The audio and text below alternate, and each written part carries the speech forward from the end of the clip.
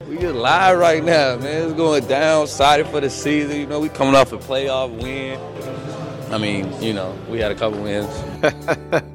Suck it, Toronto.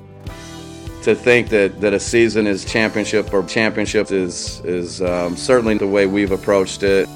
To the Miami Heat fans, it was you're despicable people, and I hope I never hear from you again. Milwaukee, we dogs! James Harden is a massive choker, and he is a bum. Bum. Finals MVP, Giannis Antetokounmpo. Bogdan Bogdanovic. Karma, bitch. Chris, we did it, huh?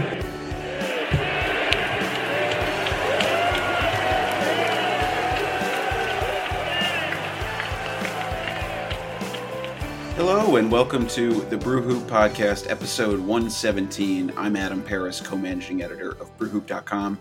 Back after an extended holiday hiatus. We enjoyed a few weeks off. Bucks seemed to take a few weeks off as well at various points during the past few weeks, but there were some highlights. We're not going to touch too much on stuff in the distant past. There was obviously that great Christmas Day win against the Celtics, which is always oh so sweet, but mostly we're going to touch upon the past week that was. And I'm thankful to be joined by my compatriot at BrewHoop.com, Riley Feldman. Riley, how are you doing?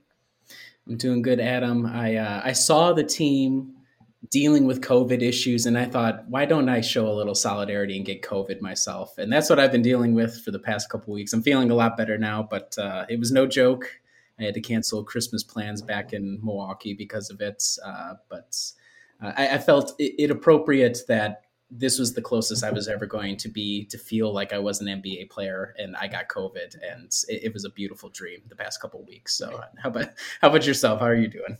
I'm doing pretty well. I don't know if anyone's waxed quite so poetic about their experience with COVID as you, but I am glad to hear that you and your partner are doing better. And obviously we are missing Kyle this week. We are always missing Kyle in our hearts, but he's just missing the podcast this week. And but we're excited to have him back. And he asked us to be petty about the Nets for him, which I'm sure Riley will be able to provide for you. Yes, of course. And as is usual, I just wanted to bring this up because we normally bring this up. But how did you deal with the recent? What was it like -17?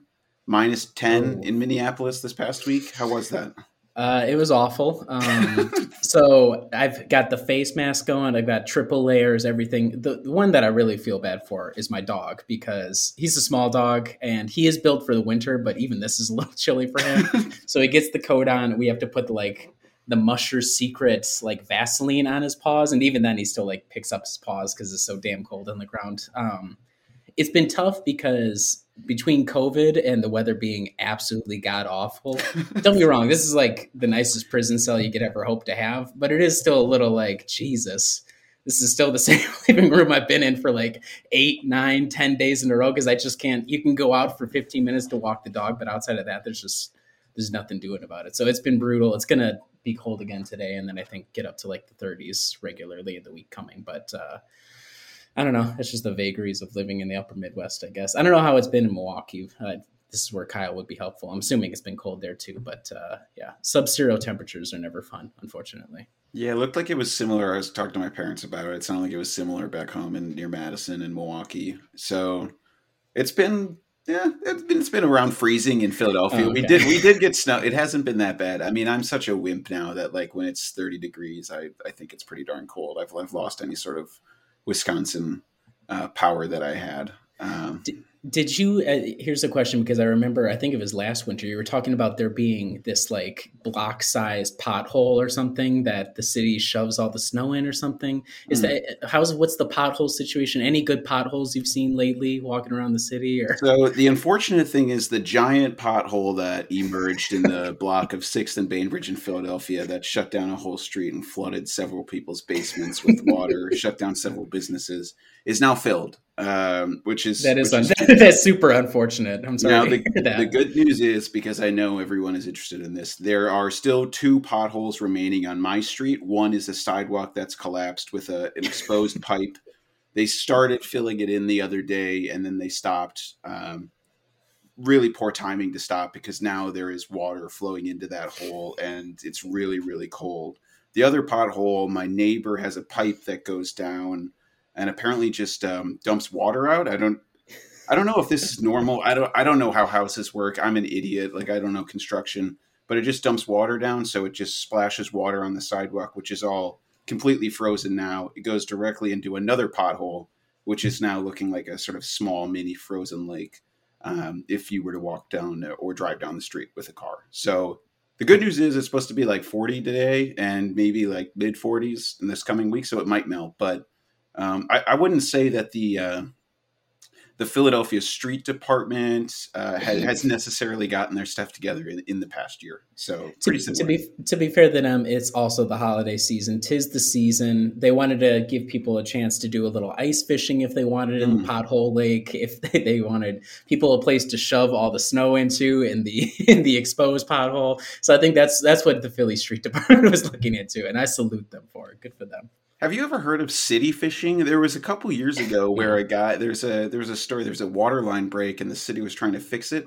And there was a guy there who would just go up and take off the manhole cover and stick his line down. And he was like fishing for carp. And he's like, this is like where you get the best fish, is just straight from the city's sewers. I don't know if that happens elsewhere, but is that guy a Sixers season ticket holder as well? That would make sense. He most likely is. Yeah, he has sort of similar vibes. It was probably like freaking Ben Simmons or something out there.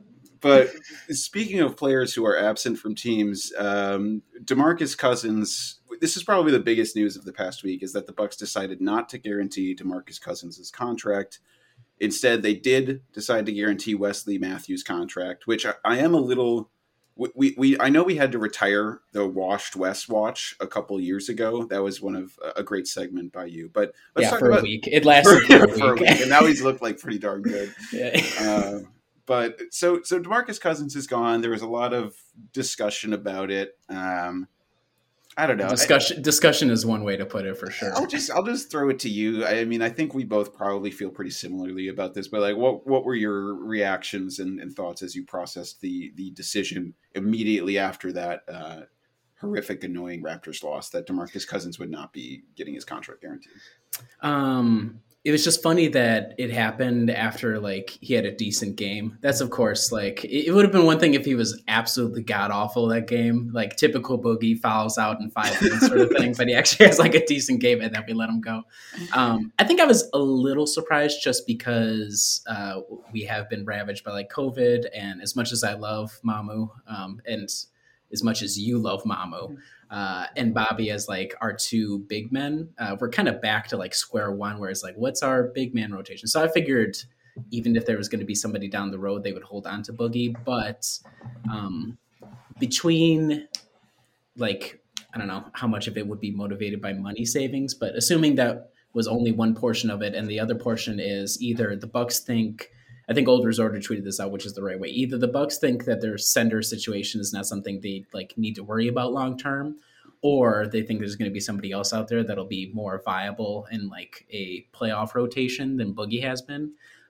I think both of those would be reasonable explanations, and I wouldn't get too angry at that. I think Boogie was a nice addition on offense, and there were, excuse me, he was okay in like conservative defenses, but even then he still didn't have enough like foot speed or even like ability to leap to defend the rim all that competently. And that's just a reality of where he's at athletically. So I understand why people were upset, because now we're going to go back to a very bare bones big man rotation. And for all of Boogie's faults on defense, he was a pretty good offensive player, it seemed. But at this point, if the Bucks think that there's going to be somebody who's more of a defensive specialist that will, better fill that role than what they need on the offensive end, which I think is a reasonable argument, then I'm not too upset with it. And I think also this probably signals, again, how confident they are of Brook coming back eventually, that they're like, we don't necessarily need Boogie. Brook will be back at some point. So that's all that like everything coming together. I'm okay with the decision. I was surprised by it just because he had been playing so well, but I think what they're looking for from the bench rotation guys is like, can you play competent defense over everything? Like that's the first thing. And Boogie, as much as he tried, he was not necessarily doing that. And I think that's kind of what it boils down to for everybody outside the top of the rotation. If you can play defense, you can be on the team essentially. Yeah, I felt like the writing was on the wall within like just a couple games, in part because they never had him try to do zone drop. Like I feel like when the signing was made, it was like, oh, well, I mean, he's got so much offensive skill. If he's able to be a decent facsimile of what Brook does, in terms of the zone drop. And I think what we all maybe need to learn more is Brook's ability in the zone drop is not to be taken for granted at all, given Bobby Portis. They tried it for a year. He sucked. They've basically not had him do it at all this year. DeMarcus Cousins, they never had him do it. And I think the fact that they thought that their best defensive coverage with a giant plotting big man was for him to heavily blitz and then try to recover back and then somehow get hopefully Giannis gets a contest at the rim is about as damning note as you need to know about how Bud thought about him strategically. Now, on top of the fact that it was limited sample sizes, but like guys were shooting 66% at the rim against him, which is truly awful for a man that's like 6'10". Offensively, I totally get it because it's just you could so easily see how he was a boon to the team, not just in terms of him offering another guy that could go inside, which I would say the team is kind of bereft of right now in terms of offensive players who are able to contribute inside, but also he was able to make, some decent passes off the roll. He was another decent pick and roll partner in terms of actually rolling. I would say the only person on this roster right now who can really even roll well is Giannis. Otherwise, you're kind of having to have everyone pick and pop. At the same time, his usage was pretty high. He had like a 20% usage, which for all of the Bucks role players is like, it's very, very high. And if you look at Brooks, it's much smaller than that. He was terrible shooting the three. Never really even got around to making those. And he was a decent passer, but I mean, at the same time, it did feel like towards the end, he did start to get a little bit of blinders. And there were a few times where he genuinely would kind of stumble as he tried to get to the rim.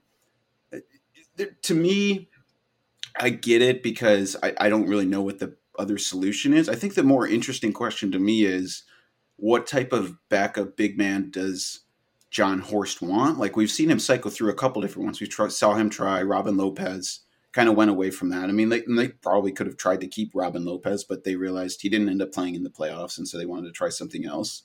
Last year they did Bobby Portis, which obviously has worked out, but in some ways he's like not even necessarily the backup big man now. I mean, he's more obviously thrust into a larger role. They kind of have Mamu, but I mean, he's not even much of a big man either. I don't know. I'm just curious, like what kind of backup big man do you think Horst is envisioning, or is he envisioning any really at all? If given this current status of the roster, he's envisioning two words right now. And these are critical words. And I hope John Horst, you and I are simpatico, and I hope the whole league is listening. The two words he's thinking are Thaddeus Young. Thaddeus Young buyout season. I have no idea who he's looking for. I would guess. Okay, so assuming that they're really confident, I mean, super confident. The Bucks, they're very upfront about how confident they are that Brook is going to be back, which is why they're giving nuggets to Zach Lowe about it and not saying anything. They probably are looking for, I don't know. It's easy to be like a PJ Tucker type, but that's what Wes is supposed to do. I think they don't necessarily need like a traditional big man. They think Brook is going to be fine enough for like the couple of minutes they need a big man. And then outside of that, they want smaller dudes like a Bobby. And so probably like somebody who's a little more four size, like power forward sized, who can be more of a defensive guy. So that's why Thad Young would be like, I think he would be a great signing off the bench. Like obviously he has to get bought out and choose the Bucks or whatever. So, but somebody in that mold of like, we're looking for a defensive first guy who's probably more agile than anything so that he can pick up the system, a plotting big guy, both because the Bucks already have a guy like that. Not that Brook is plotting, but they have a big guy. And then the number of opponents that this is like the other thing with Boogie. How many opponents are you going to come up against in the playoffs, or literally anybody in the league who like a Boogie size guy is going to really last all that long, even if he was like okay on defense? There's just guys of that size are not employed by a lot of teams. And so you're not going to have a lot of obvious matchups outside of having Boogie sit in like a 2-3 zone and pray to God Boogie's quick enough to like get over defense to stop the cross court pass or whatever, or the cutter. And so probably an agile 4 is how I would guess. And then hope between Giannis, Bobby, Brook, and then X guy number 4, you can work out a rotation, but that's who I would assume. But if you're looking for like specific names, Thaddeus Young's a dream signing, but I don't know who else would like really jump forward in my mind for that. No, yeah, and I wasn't thinking of specific names. I think the way you described it is perfectly. I was kind of looking for the rough outline of the kind of player Horst might like. And I think what, just as you went through that, what we kind of know is he doesn't really want like a 5. He doesn't want like a traditional 5. And I think he made that abundantly clear when like Eric Name asked him before the season, are you content with your big man rotation basically being Giannis, Bobby, Brook, and Mamu? And he was like, yeah, we feel really good. We feel really confident in that as our and then immediately Brook gets hurt. But I am sympathetic to the argument that like it puts a lot of miles, regular season miles, which at this point are not as relevant to the team's outcome. It puts a lot of miles on Brook, Giannis, even Bobby trying to guard players who are larger down low or even just boxing out. And I think boxing out was something that Boogie did help when he was on the floor. The Bucks rebounded better, which just having a larger body will help with that. So that's something to keep your eye on, whether the Bucks defensive rebounding goes down or decreases and does worse over the next sequences of games. But I think ultimately, like you said, what they really want is agility. They want someone who's going to be able to switch. And in the playoffs, ultimately, like we all saw it. I mean, even in the finals, Brook was playing 24 minutes. And like we've seen Bobby emerge as well as a player who at this point they can't really afford for him to be unplayable in the playoffs. So they're definitely going to have more minutes for him. There just would not have been many minutes for Boogie. Maybe like against the Sixers, if Brook gets in really bad foul trouble, it would be nice to have someone dispel him. But I mean, ultimately, like in the long run, I was totally fine with Cousins leaving. And I was glad that I think he contributed what you would have wanted to have. I mean, that's about as good as you could hope for a guy off the scrap heap coming in as a big man, doing enough offensively and, being decent enough defensively, seeming to fit in, at least on the outside. I don't know if he necessarily fit the archetype of what they wanted, internally, but from the outside, he seemed to fit in and get along with his teammates, etc. He was the perfect stopgap big man when we needed it for like a 17 game period. Like you said, about as perfect as you go. I understand why people would want to keep him around. And especially if people spin it as the Bucks are just cheap, which I mean, they sort of are. Like, I'm sure that was for sure that there was something in that calculus, but I'm not sure if it was necessarily solely a money move. It was probably more so motivated between that and we want the flexibility, even if they don't necessarily have like a guy like, okay, this is just we already have like a agreement or an idea that this guy's going to come here. If they want the flexibility and say, we'll survive for a couple more weeks with Bobby and Giannis and Mamu as like our big men, I think that's a reasonable gamble on their part and not the end of the world to just skip from A to B, have Boogie off the roster. So you already have that roster slot open and ready to go. So I think it's all pretty reasonable all the way around. Yeah. I mean, it's very easy to tout roster flexibility before anything has happened. But in general, we've seen Horst make moves a lot of years and he'll have more cards in his chest then to be able to pull them out. And I know some people are also frustrated that like Shemi Ojale is still on the roster and like he's obviously not doing very much. His contract was just fully guaranteed already. That's really the main reason. So yeah, I wouldn't worry too much. I'm not sure if Shemi is going to be long term for the roster. So I understand why people. It's like super easy to be like you see this guy go instead of obviously crappier player B not go. It's like just don't worry, that guy's not going to be around probably for the long haul either. So. It's just a matter of time for switching up the roster in that regard. Did you see? I mean, he was big on the boards against the Hornets the other night. Okay, I just need.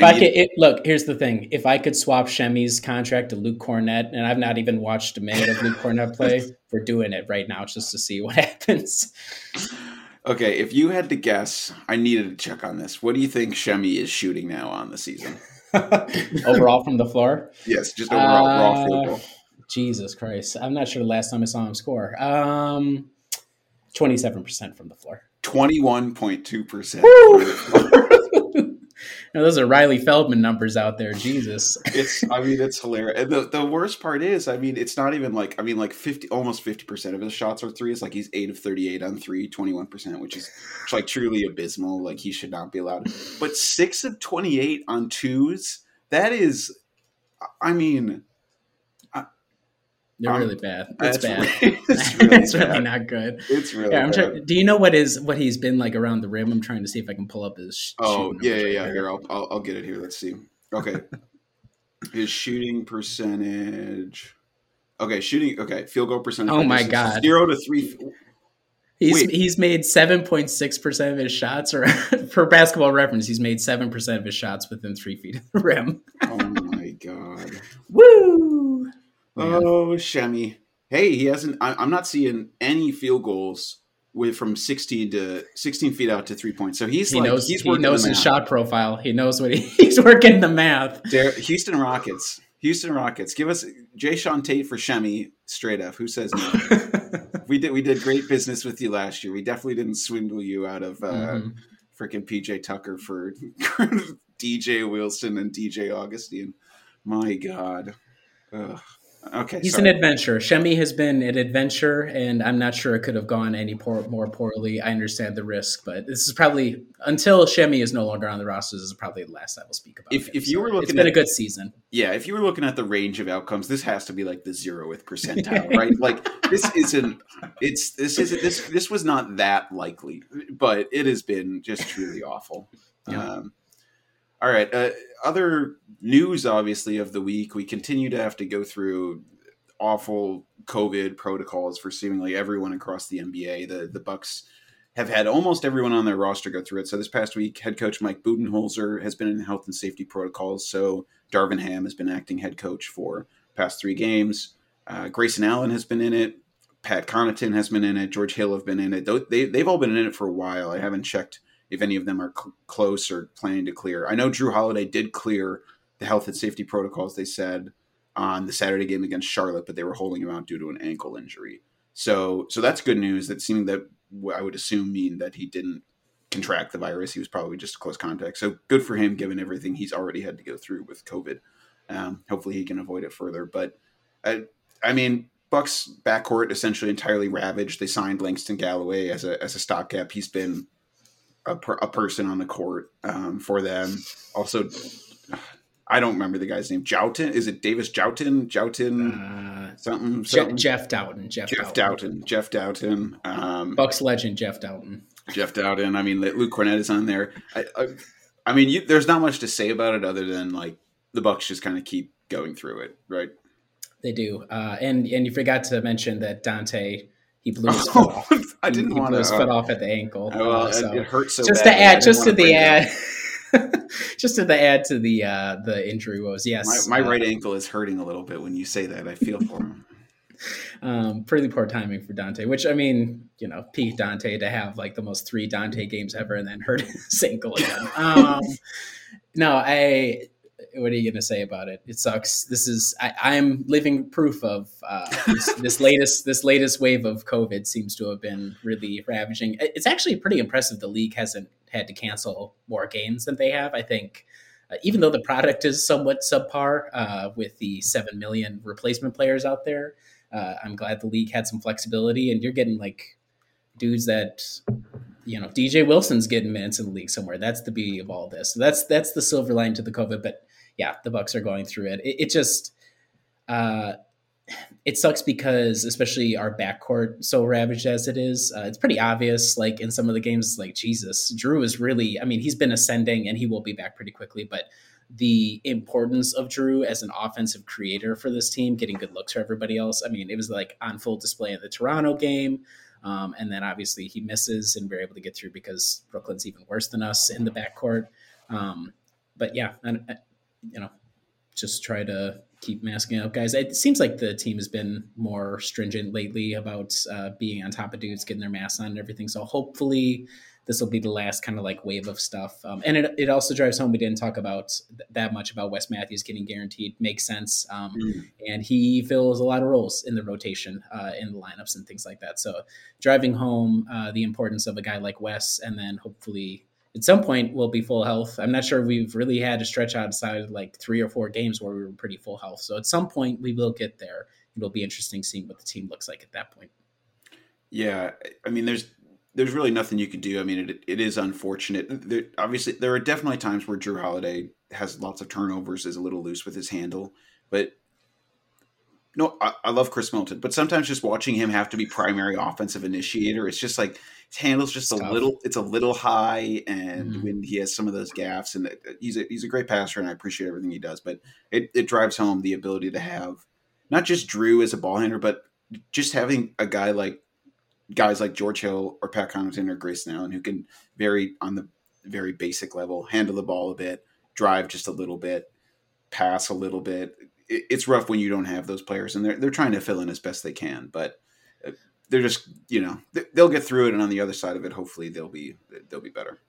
Yeah. And Chris, like, as much as, when he's the primary offensive creator, it's like, when you watch Giannis do offensive creation, he's a foot taller than everybody else. So he's got that going for him. And also he's very used to like having 7 defenders draped on him and then making the pass.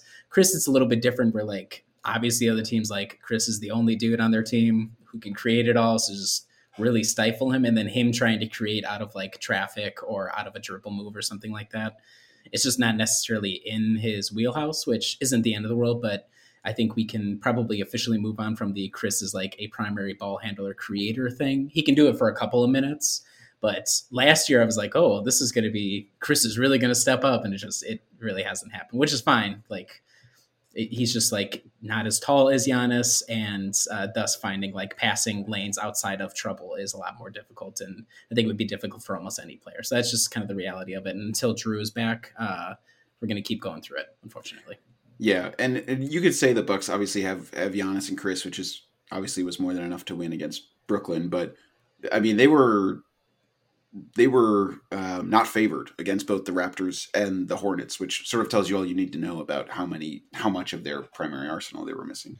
Yeah, I mean, those we're not really going to go that in depth to those games, but those games, you can see in the Raptors game, like when the Bucks went on a big run in the second quarter of the Raptors game, a lot of it was like Drew motion, like either choosing his own spots or like the offense was really flying, like dudes cutting, Mamu was all over the place, Bobby pick and roll, like it was just a lot of good motion, and Drew was the one orchestrating it all, and that's a testament to how much he's progressed as being a component of the offense. And then obviously he's also the defensive dynamo on the perimeter. And then like the Charlotte game is like, okay, Giannis is obviously going to get all his points, which I appreciate, but then trying to like coordinate the other, other lesser guys to like get offense going, a little bit more difficult for the Chris and Giannis's of the world. And then trying to guard like LaMelo Ball, or like I'm trying to think of who, or like Terry Rozier. Yeah. If you don't have Drew out there, I mean, it's cascading again. All that absence, those 2 games are like very indicative of how important Drew is against most teams when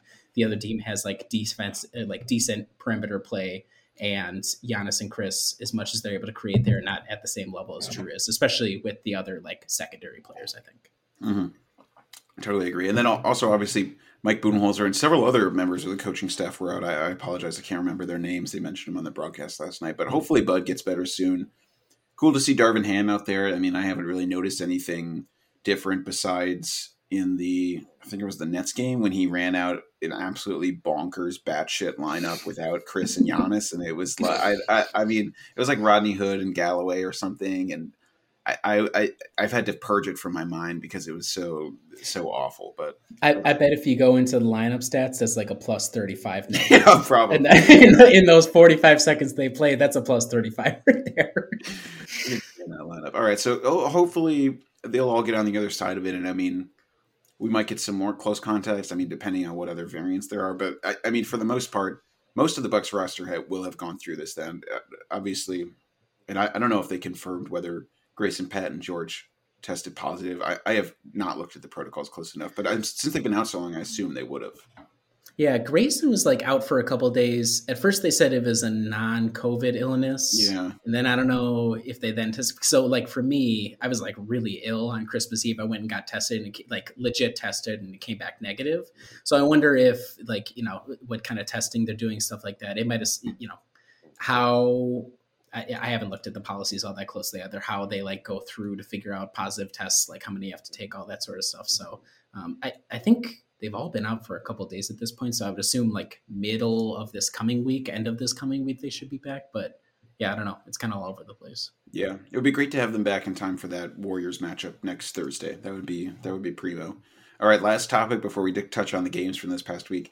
Just wanted to get your thoughts on. I feel like the All-Star voting is ramping up. I don't even know when it stops. I don't know when the All-Star game is. I didn't do really nearly enough research before this podcast, but the obviously the team is kind of ramping up its efforts. They're putting their weight behind Giannis, who's obviously going to go there, and then Drew, Chris, Bobby's kind of a pipe dream. But I don't know. Any thoughts on how, one, do you care about how many All-Star selections the Bucks get, and two, do you have any feelings either way about who you think should or deserves to go?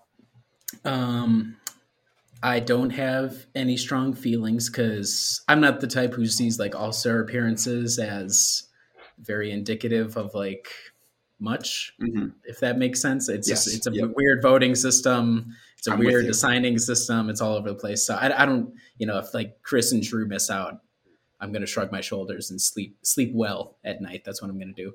Of like the guys on the team, the non-Giannis guys on the team, I think I would probably nominate Drew. Chris has been like fine, but between missing games and he's not necessarily like the primary creator, things like that. I think of the two guys, Drew is more important to the team's success at this point on both ends of the floor.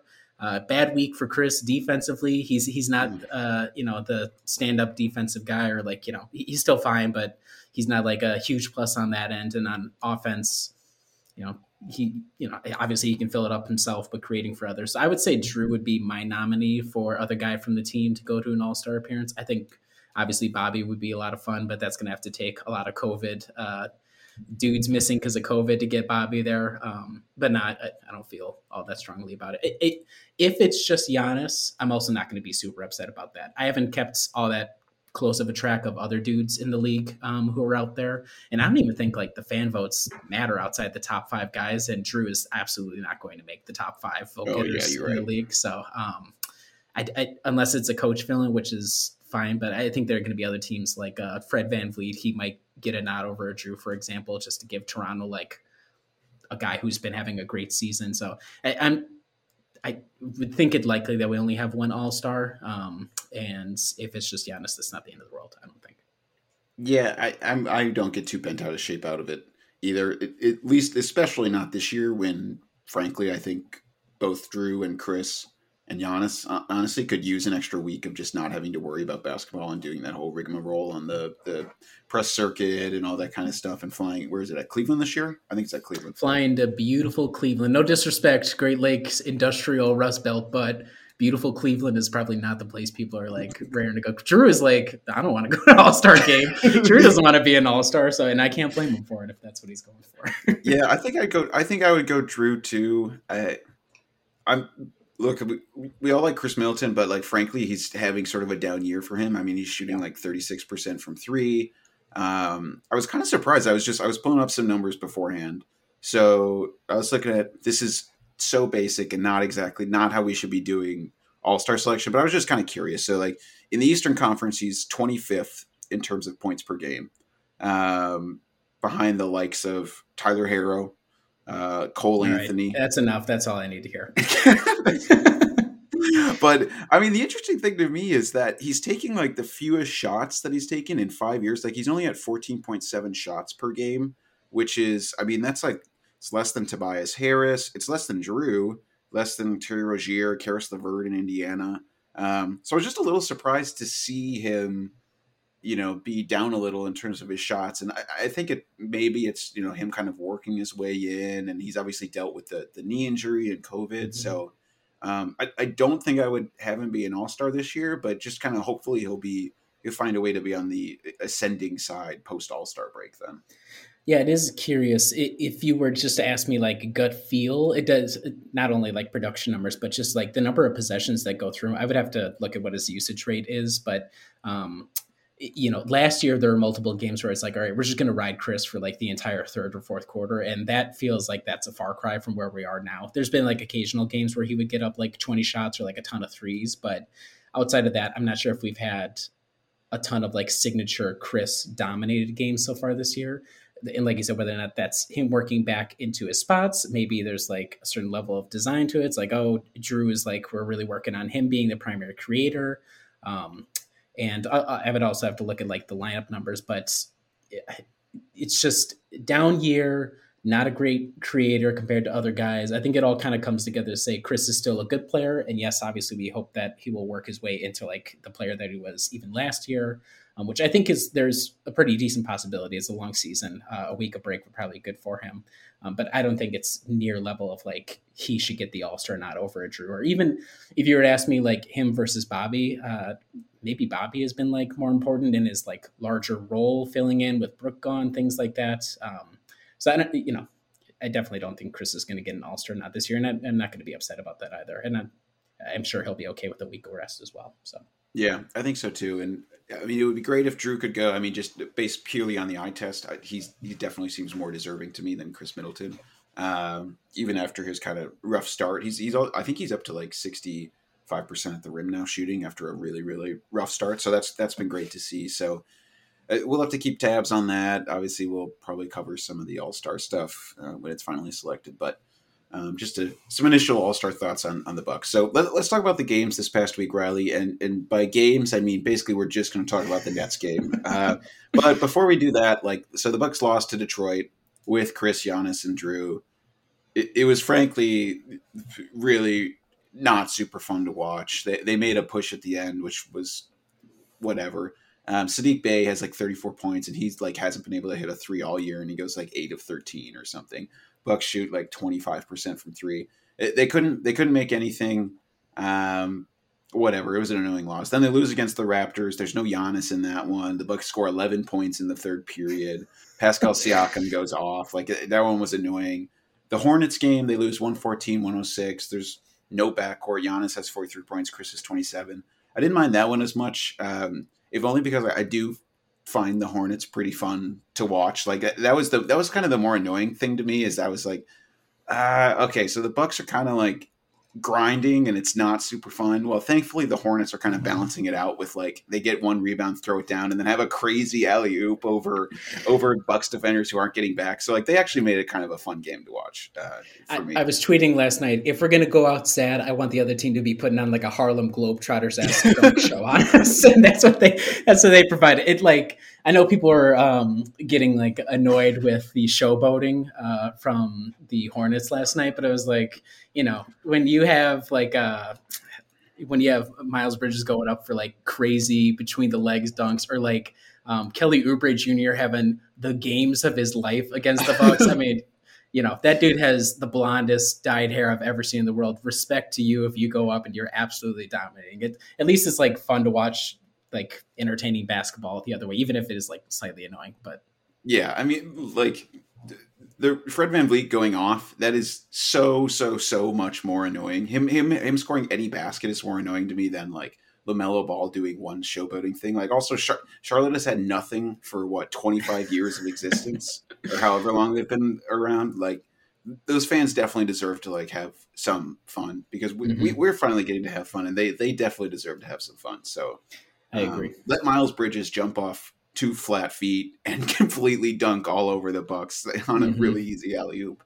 Okay, so any general thoughts that you want to bring to from those 3 losses this past week? We were super duper lazy in the Detroit game until like the final 5 minutes. The transition defense was god awful, and our perimeter defense was equal. Now, to be fair, like you said, Saddiq Bey had the game of his life. Josh Jackson had the game of his life from 3. Yeah. So those are guys who you are normally going to be okay with shoot. I think Josh Jackson's the sub 30% shooter. Like these are guys who you're okay taking those shots, but did not help that like while they were taking them, couldn't have been more wide open, and dudes just being like, Well, I don't know. He's open in the corner. What am I going to do about it? I thought all three of the games that Giannis played in, super typical Giannis, like 30 plus points in all the games, 40 plus last night against the Hornets, against Luka Garza, which my apologies. I thought he was Luke Garza. I'm only finding out he's Luka Garza. My bad, Luka. Giannis put him in a trash can all game long. It was not good for him. So it was fun watching Giannis dominate because he was like the only dude who really showed up for the Detroit game. The only thing was, if I was to critique anything from Darvin Ham so far this week, it would have been the third quarter of the Toronto game. He let us like suffocate on offense, just doing whatever with Mamu running like the point for a couple possessions for probably a little too long in that third quarter. And I know both Wes and Bobby had foul trouble early in the third quarter, so he was his hands were a little tight, but there were a couple of opportunities where it seemed we were really rushing just to try and get like shots up. And I'm not sure if that's necessarily, we scored 11 points, so obviously that wasn't the right decision. But out of like those games, underhanded, literally, I think only one other guy off the bench scored against the Hornets, and everybody else combined to go for like 1 of 40 from the floor. So when all of that is coming together, the Hornets game is probably the Detroit game was the most egregious. They were all like Detroit and Raptors were both pretty egregious losses, to be honest. But I don't know if there was much to really take away from it outside of being lazy / not having Giannis out there, probably. Yeah, I had this in my recap. I can remember. So Wes, Jordan Nwora, Rodney Hood, and Langston Galloway against the Hornets went 4 of 31. Only bench player to score, I believe, was Mamu, fittingly. Who?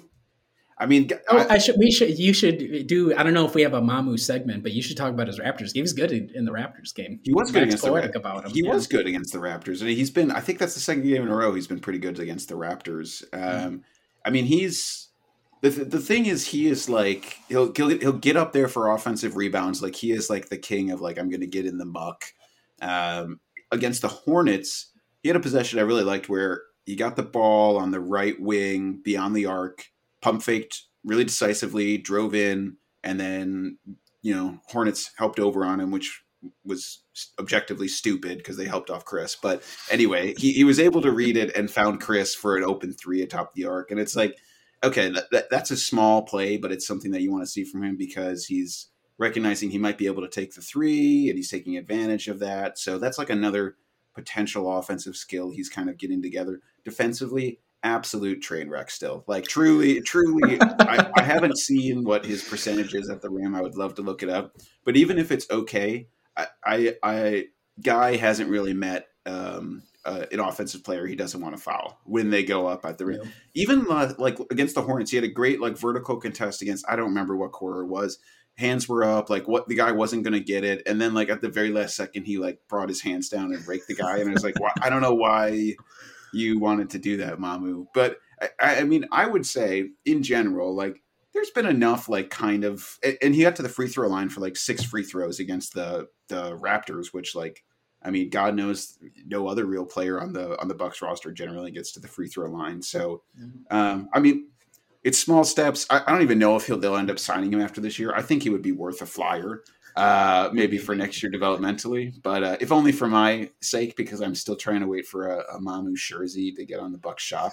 And I don't want to resort to emailing them or tweeting at them, please, or making my own. Just put it on there, please. I don't want to do that. Like those 2 ladies with the Gorios custom jerseys or whatever. Didn't he get signed? Did someone sign Yorgos? I think somebody was saying he's with the Oklahoma City Blue. I haven't bothered to look, but that's what I've heard. So he's in the G League. I think actually my brother told me that he's with the Oklahoma City G League team. Oklahoma City is truly committed to tanking at all levels of the organization. That is full on 100% commitment. I think Mamu is a lot of fun. Yes, he is a train wreck on defense. I appreciate guys. If you're going to be the 17th dude on the roster, when you go out there, be a chaos agent. Yeah, throw yourself around. Like in the Raptors game, he was doing a lot of deflecting, and it seemed to be like intelligent hunting of passing lanes or like getting in position to cut off passes. Whereas, like for example, Jordan Nwora while he's in arguably more of a plus on offense, depending on how you like his style of play, he like has a lot of Dante-esque like gambling for no apparent reason, leaving dudes wide open. Whereas Mamu, it's like, well, at least he's like intelligently gambling, I guess, or like his positioning is okay, even if his actual like rim protection is pretty bad. So if you're going to be the 17th guy, be a chaos engine guy. That's what he is. And he's perfect guy for G League, like perfect guy for the 2-way, go and feast in Oshkosh or whatever, and then just fill in a couple minutes here or there. So he was probably like the non-starter player of the week or something, and that's more than I ever would have guessed from him. So good for you, Sandro. And please, God, just keep him around for Summer League. Like, I've had to sit through so many abysmal Summer Leagues, and no one else on the staff wants to cover those games. So, like, please, just leave him around for me, Bucks. I don't know, anything else from these games. I can't get upset about any of them, to be honest. I mean, it's like the middle of the season. We're missing players. Like, I get why people would be frustrated with the Detroit loss in particular, given they're absolutely awful. But a lot of stuff didn't go the Bucks' way. I didn't really learn very much from any of these games. Like, it's middle of the season, and honestly, part of me was thinking, like, I'm kind of glad we had the Boogie stuff just as like a mid-January way to keep the discourse going, because otherwise these games, like, we would have absolutely nothing to talk about. So on some level, I was happy for that. I was happy for that, and to cap it all off, they got the win against the game that mattered most. If we went 1-3 this week, they got the one on the one game that really mattered to get it in. So that's what's most important about this week. Yeah, I guess we should. So let's see, we've gone 45 minutes without talking about the Brooklyn Nets win. Burhoo podcast, that's what it's all about. So the deep heads will really been sticking around. I'm definitely not going to timestamp this. So 121-109, Bucks win. Obviously, they're missing Drew and all of those players we mentioned previously, so basically no backcourt. Giannis has 31 points, 9 assists, 7 rebounds. Bobby, 25 points. I think 20 of those came in the first half. Chris has 20 points. I mean, the final score does not do it justice. Steve Nash pulled his players with about 6.5 minutes left in the game. It was, in general, a pretty nice trouncing of this Brooklyn Nets team, who looked disinterested. That's probably being generous defensively. Had absolutely no answer for Giannis Antetokounmpo, who was in foul trouble most of the night and played just a tick under 27 minutes. I mean, this is about as thorough of an undermanned beatdown as you can have of a premier team in the conference, I think. The beauty of this game was, while we suck without Drew as our lead perimeter guy, the Nets are even worse. I mean, what did David Duke Jr. get the start for them? Yes, he did. Not great. Patty Mills is an off shooting night, which does not help. But the problem for the Nets is you can get like a defensive like focus guy, but a lot of it is like, does defense start with your star guys? Do they care enough to like play hard on defense and like inspire other guys? I'm not sure you could find a dude less interested than James Harden, and KD might be right there, right next to him, given the structure of the roster around them. Yes, this is as thorough trouncing as he could get. I was thoroughly unimpressed by the Nets. James Harden seems to have still not adjusted to the way that the league is calling him, and he looks extremely out of shape, and I have no idea what he's doing. And the beauty of this game is, yes, I have no idea what the Kyrie situation is going to be. There's no like real commentary on that, because who's going to guess how things will play off in the playoffs. But even if Kyrie is out there, the way that the Nets are structured right now, there seems to be literally nobody on the roster at all capable of slowing Giannis down. Last year, you could say, okay, Blake Griffin, really annoying guy, like he can kind of like trip Giannis up or try to injure Giannis or whatever. Okay. DeAndre Jordan, they didn't play him at all, but like that's a theory guy. Nick Claxton gives up what seems to be 85 pounds of muscle to Giannis, so that is going to be a masker every time. LaMarcus Aldridge had to retire because his heart was going to give out. That is not going to go well for them, and he is not like a great defensive player as it is. Blake Griffin and Paul Millsap are catching DNP CDs, and they're running David Duke Jr. out there. I'm not sure what Brooklyn is going to do, but this was the kind of game where even without Drew, everybody else stepped up, and the key was that Giannis is so much better than everybody else, and there's nobody that could slow him down. Whereas, yes, KD is like an offensive dynamo, and he's going to be an offensive dynamo if we face them again in the playoffs. But we seem to have at least the idea we could just run it back. Wes is not the same exact build as a PJ Tucker, but he's going to be able to excuse me, theoretically guard KD, excuse me again, guard KD with as much verve as PJ did. And even though PJ wasn't effective with keeping KD down in terms of scoring numbers, it's about making him work for the shots.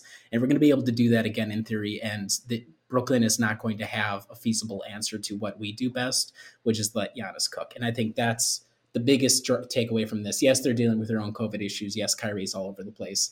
But that was the big takeaway, was the key thing that we do best, they don't really have an answer for. And the key thing they do best, we don't have the greatest answer for, but we have some sort of answer for. So that's what I took away from this game. Yeah, I think the most important takeaway, and I don't think there's a lot to take away because it's a regular season game and they're missing players, we're missing players, etc., was like you said, how they were going to guard Kevin Durant. So Wes Matthews obviously got the assignment. We saw Chris Middleton get some of it last year in the playoffs, and I think he may have had a little bit of it, but he was guarding James Harden a lot more in this one, which I don't know. James Harden didn't do that well, but frankly, Chris Middleton didn't look very good against him defensively. It was a movable object versus a stoppable force is what was going on out there. But I was going to ask you. So I thought the other I wouldn't say important, but interesting takeaway is that Bobby Portis, who could barely play against the Nets last year, didn't play in games 5 through 7. Played 32 minutes, most of anyone who played in this game.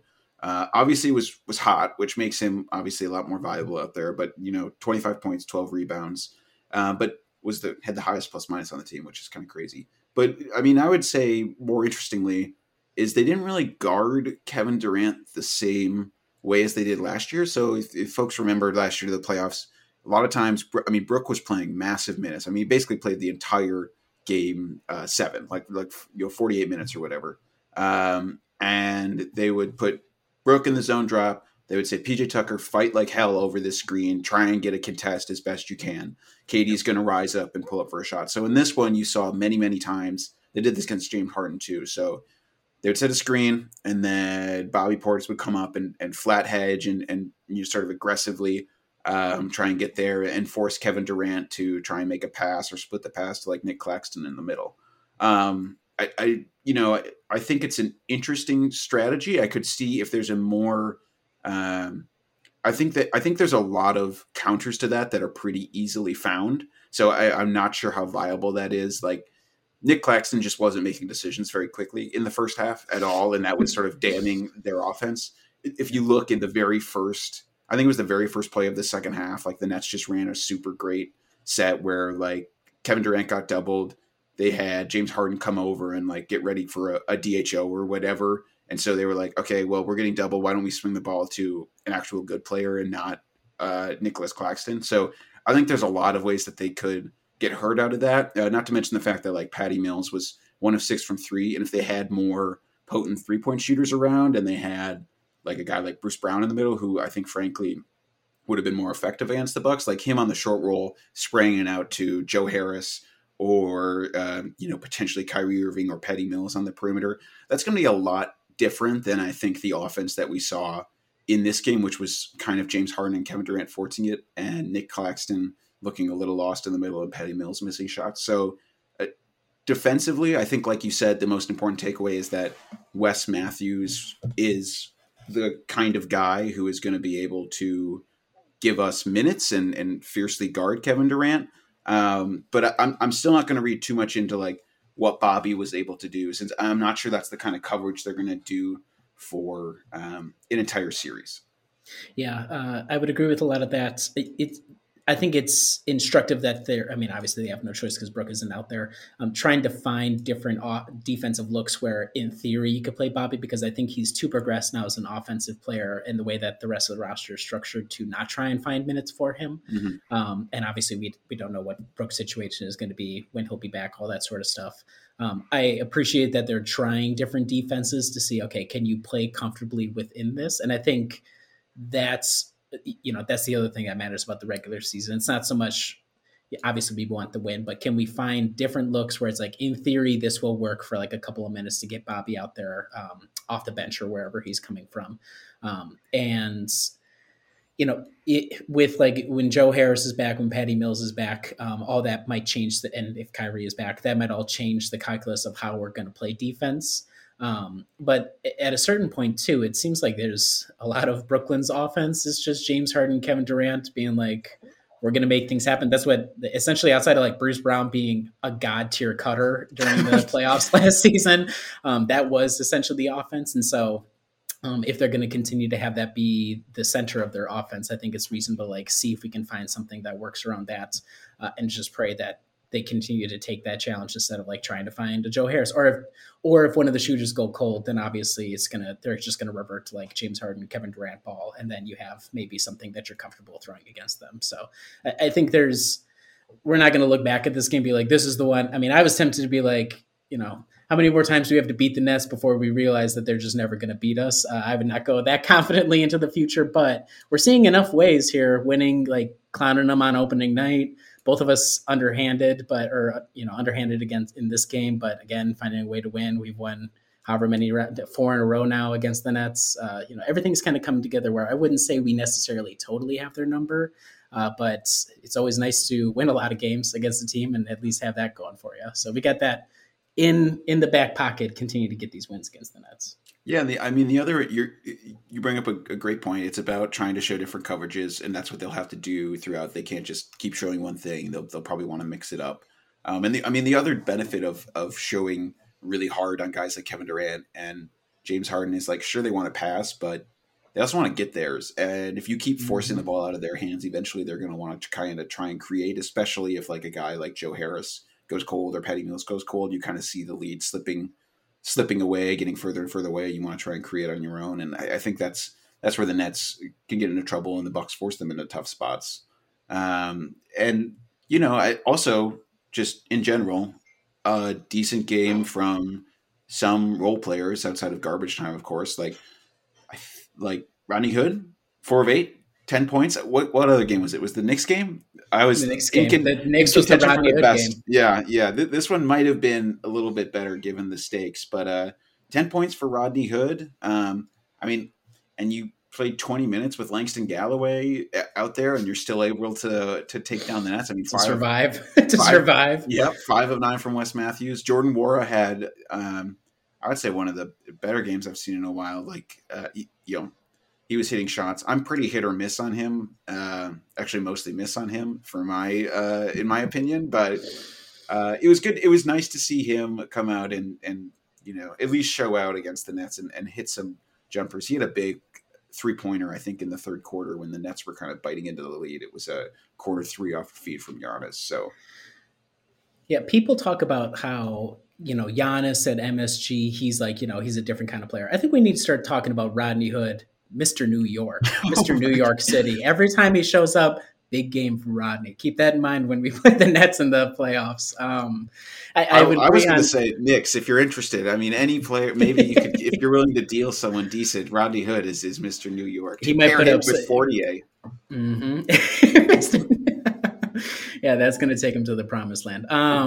Jordan Nwora, there are a couple of possessions that he was the primary defender on James Harden. It's not that he did great. It's just that James Harden was so lackadaisical that it didn't really matter that Jordan Nwora would fall over at a first jab step or whatever. So good. I'm glad Jordan Nwora didn't get absolutely roasted on defense, mostly because James Harden was too lazy to take advantage. So if that's going to be the case, and if Jordan Nwora doesn't, do 60 dribble moves on the wing and then try and split a double team and then throw up a behind the back spinning layup or whatever, you can get mad as Jordan. That's fine. And then he didn't play all that well in some of the other games this week. He's like the Joker of not what's the guy from Batman? Is it Two-Face? Is that Two-Face? Yeah.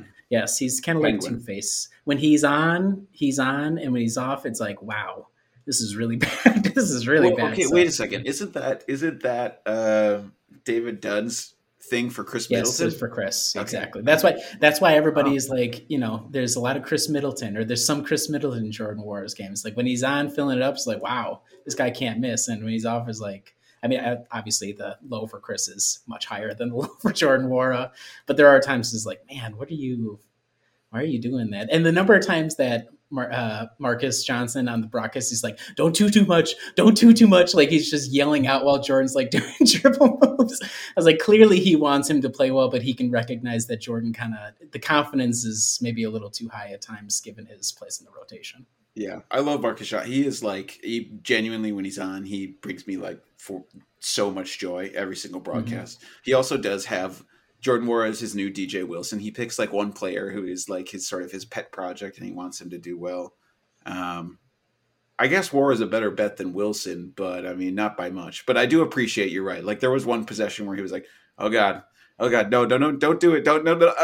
All right, well, if you got the confidence to make that bunny, yeah. He's like, if you're gonna have the confidence to go against 3 defenders in transition, you better make that play. And that time he did. I was like, that's exactly right. Marcus has been. This is getting away from the Nets game. He's been excellent at rooting for the team, and I think he's really good at explaining what's happening without it being above the head of the average viewer. So he'll explain oh, obviously they're having difficulty scoring right now, but he'll give insight into it. You could tell guys are forcing it or whatever. Somebody just, the offense starts breaking down, and that's instructive for me as a viewer of you can notice the Bucks when they're really on. It's okay, what is it that I'm seeing here? Oftentimes it's very fluid offense, and then understanding what it is that gets the Bucks off. So if things start going poorly, usually they have Giannis out there who can just create buckets anyhow. But then other guys struggle with then isolation starts, how quickly it is that even a team as well coached as the Bucks, we can kind of fall into bad habits. I think that's another lesson from the week is we're really good, but even when there is difficulty without a strong hand as a coach, it could be tough or easy to fall into some bad habits. So a good week for Marcus Johnson as well in terms of announcing and helping explain a lot of that. Anything else from the Nets game you wanted to touch on or discuss? Did you get enough petty in for Kyle? I mean, when are people going to really get in on James Harden? This is unacceptable at this point. He looks really out of shape. He's really lazy on offense. He'll get past Chris, and then he just assumes he's still going to get calls. We're at 30 plus games into the season, and he still hasn't really adjusted at all. Very lazy passer, obviously god awful on defense. Everything about James Harden, I can't believe there are Harden fans. I could not imagine being a Nets fan. And obviously, I mean, it's already a godless team because everybody just signed there. You have nothing actually to latch onto as genuinely organically Nets. But to have that be my second star, oh my God, that would drive me crazy. It's just the laziest basketball you've ever seen. I think obviously if Kyle was here, we would have heard the word bum about 30 times, and Kyle would be exactly right about that. And I'm not sure how Kevin Durant doesn't just kill that guy. It has to be super frustrating. Kevin Durant, when he's out there on offense, he's really working to get his shot and everything. James Harden is almost the exact opposite, and that has to be extremely frustrating to watch as a teammate and as a fan as well. So good on you, James Harden. Obviously, he's going to light us up at some point in the playoffs if we face him, but a less scary iteration of him than I think he's been in a very long time, which also gives me hope for a series against the Nets, even if they do get Kyrie back, is that trying to keep all those mouths fed with a lesser secondary group around them. I think right now the challenge is even tougher for Brooklyn than it was last year. I'm not saying their window is closed by any means, but I think us beating them last year, we have the confidence going in, and then they just have not. Obviously, they have a really good record, but I don't think they've looked like the world beaters that people expected them to be. So that's kind of the big takeaway. Driving home, Giannis is clearly better than anybody else, and nobody really has an answer for him. So all of those come together in the Nets game, even though it's just a random Friday night. But I think a lot of good things to take away from Milwaukee in that. Yeah, absolutely. And my one brief bit of, not even petty, but the preseason narrative of the Nets are stocking up on Giannis defenders when they got James Johnson, Paul Millsap, and Blake Griffin. That is their equivalent of the Bucks got their PJ Tucker replacement in Semi Ojeleye. It's just factually inaccurate. We never should have believed it. They never should have believed it. It was dangerous to even peddle it. James Johnson is completely beyond washed at this point. I appreciate what he did against Giannis in Miami. I think the Giannis Miami problem might just be a Giannis against Spoelstra problem, that if we're all being candid about it, I would say kind of continues, and frankly, kind of continued in the Miami series last year. Even in a sweep, he was not at his best. But the Nets do not have Giannis defenders. So no, they have very 2019, 2020 Bucks feels where it's like, what if we just get like a whole bunch of vets who, I mean, they Yes. might not have anything left in the tank, but God damn it, Kyle Korver is a Buck, and how cool is that? And it just didn't really work out. And that kind of has very similar vibes where like, I'm sure Katie and James Harden were like, Paul Millsap's cool. I've heard of that guy before. Let's just bring him on board. And he's catching D and PCD. So I would agree that's roster construction probably not all that wise. And again, Giannis is so different, but not like so different, but he's at the peak of his powers beyond even last season. I think like there's just, if you're trying to rely on the guy, like the defenders of old of yore to try and still step up against like a Giannis who continues to get better in his approach, I mean, that's just a losing formula. And trying to find the guy to stop him is like nigh impossible, but signing dudes who are in their late 30s who have a ton of miles on them, probably not exactly the right move, but they have time to maybe figure it out at the deadline or something. I don't know. But yes, those signings look like they backfired for sure. Yeah, they aren't looking great. I mean, it's not like the Bucks signings are looking that great either, but Wesley Matthews has looked like a good in-season pickup. So stay tuned. We'll be talking more about it in the weeks ahead, I'm sure. For right now, we're going to take a quick break. On the other side of this, we'll do our miscellaneous topics, predictions for the week, and close it out. So stay tuned. All right, we're back. Riley, you have rapid fire. Go ahead and fire away. Okay. So first question here for you. You may have looked it up before we started recording. How many Bucks have suited up and played in at least one game so far this season? Oh, God. 24. 23. You were pretty close. We've had 23 players so far suited for the Bucks. That's indicative. That's so funny going to like every team's basketball reference page. I'm like, oh my God. They've had 30 players on their roster so far this season. We're like not even halfway through the year. Okay. Are you a State Fair guy? No, I'm not. Okay. If you do go to the State Fair, is there something that's like tolerable that you're like okay with going to do? If I'm assuming you've gone to State Fairs, right? I have. I've gone. Okay. So I would say I'm not. Go ahead. I'm not. I was going to wonder whether or not because of your background, I don't know if your family like did stuff for State Fair or anything from the farm or not. Or okay. So I will make a quick distinction. So I am not a Wisconsin State Fair guy. I've gone to it twice in my life, and once it was for work. But I am a county fair, Greene County Fair stalwart. Okay, I showed calves there and cows for like 13 years. So I would go down there every day, wake up at like 6 a.m. or whatever, go down and pick up manure, do my barn duty, all that kind of stuff. So I am a hardcore Greene County Fair stalwart. My favorite things to do are I would get a cinnamon roll and 3 chocolate milks because that was the deal at the barn. It's no wonder I was a little obese as a child. Whenever I look back on some of my decisions, it's like, yeah, no shit. And I would do the rides once, and I always wanted a funnel cake when I would go to the fair. Okay. Those are all good.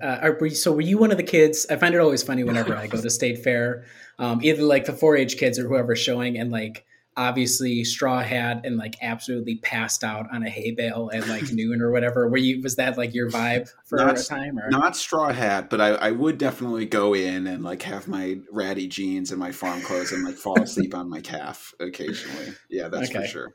Okay. That's good. That's a good background. That was my aesthetic. Yeah.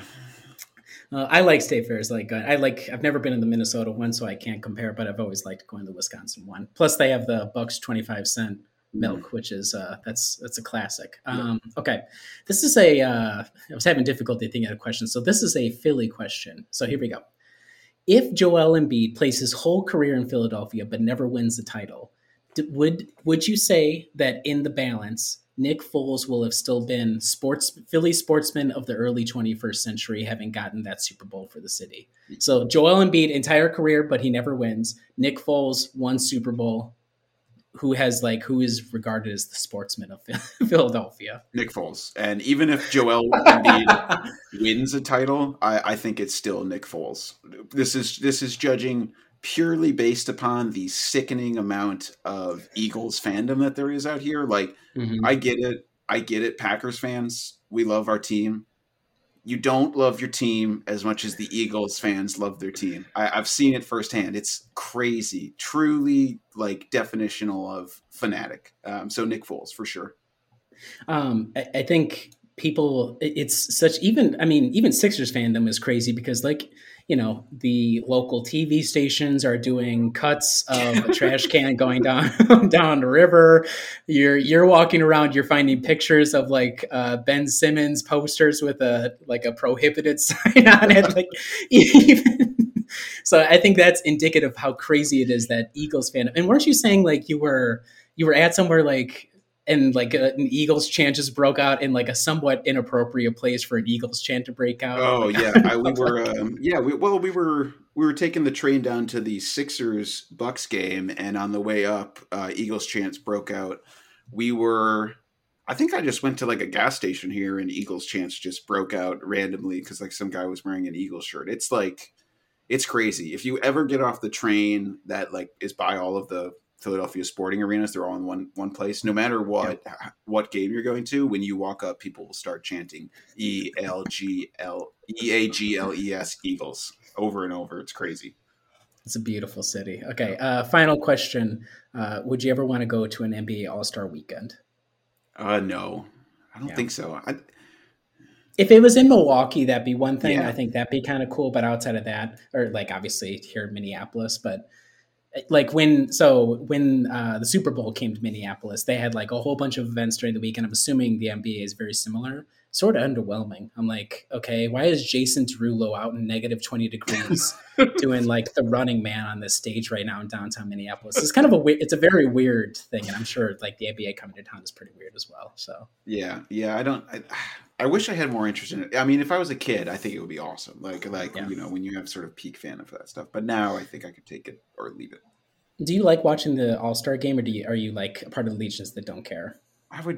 I wish I cared more because it's I feel bad that it's Bucks didn't have an All-Star for 13 years or whatever, and now I'm kind of over it. But I kind of like watching some of the Saturday night stuff, maybe a quarter or two of the All-Star game, but in general, I generally don't peek in too much. Yeah, it got the peak mockery of the All-Star game as of 5 years ago. It's a little different now with the Elam ending or whatever. Mm-hmm. But as of 5 years ago, I was this is just god awful. I'm they're making fun of me sitting here on a Sunday night watching this stupid game. So I've moved on a while ago. I was this is just stupid. So I think they made some admirable changes, but I'm not an All-Star game guy either. Okay, that's all I got this week. Thanks, those were fun. All right, let's do predictions for the week. So we've got 3 games. I would say on the whole, we have sucked at predictions this year. I don't want to speak. I'm not for keeping all of us, track, but yeah, I think Kyle's probably the most. Yeah, he Kyle's always is. Yeah. Okay, so 3 games, including a marquee one. So at the Hornets on Monday to finish out a 2-game series there, and then they have Tuesday, Wednesday off, and then at home against the Golden State Warriors, and then against the Raptors at home again on Saturday. How are you? What are you thinking? I'm going to guess 1-2 this week, but we beat the Warriors. The Hornets give us trouble, and it's going to be the end of a little road trip. There's not a lot to do in Charlotte, so I'm sure the nightlife isn't going to defeat us, but Charlotte's enough of a handful. And I think Lisa Byington said on the broadcast against the Raptors, we've lost 4 straight against the Raptors. I assume that's going to keep being the case if we have COVID issues. So, but I think we are going to go all out. I think we are going to step up against the Warriors. We've been pretty good, I think, in marquee games this year. Mm-hmm. And I think that's going to continue Thursday nights. We're going to be on the biggest stage. I think we will beat the Warriors, but lose against the other 2 teams. I'll go 1-2 as well. Yeah, it's just annoying. I think I don't know. I don't know who we're going to lose to. Are you excited for the Warriors game? I am. I think I was always over the Warriors dynasty. I thought, we can get into that another time, but it was a weird dynasty I didn't really care for. I think it'll be exciting because they're a good team again. Steph Curry, obviously, Klay Thompson is coming back tonight, I think, against the Cavs. So assuming he plays then as well, like to see a close to full health Warriors team against hopefully whatever we can scrap together between COVID, but to see a matchup of Giannis versus Steph, I think a lot of people look forward to the stuff, and I am too. Win or lose, I think it'll be an exciting game. We seem to always have like pretty good games, and ever since the 24-1 game, oh my God, that was that, and then the immediate game we played like a week later, that was peak Bucks Warriors basketball. So I hope this lives up in the same tradition of that. Usually they're pretty good games. Yeah, that would be amazing. I just haven't watched the Warriors this much this year, so I just kind of want to see what's so amazing about their defense that has them at number one beyond like obviously Draymond Green being a great orchestrator. So I'm really curious how the Bucks will tackle that, and then also how Milwaukee's defense holds up against like their crazy passing infrastructure and Steph shooting. If the Fred VanVleet game going for 57 points every time he plays this is any indication, we're probably going to have a long night from three. So really look forward to So it's going to be Giannis. It's going to be seeing the 2s versus 3s, see if Giannis can do enough to keep up. It'll be an interesting game for sure. It's a unique test. They're a unique team, obviously, given the 3-point shooting. So we'll see how it works out. We'll stay tuned for that. We'll have we should be back next week, so we'll break that game down. But in the meantime, thanks so much for listening, and we will talk to you again soon.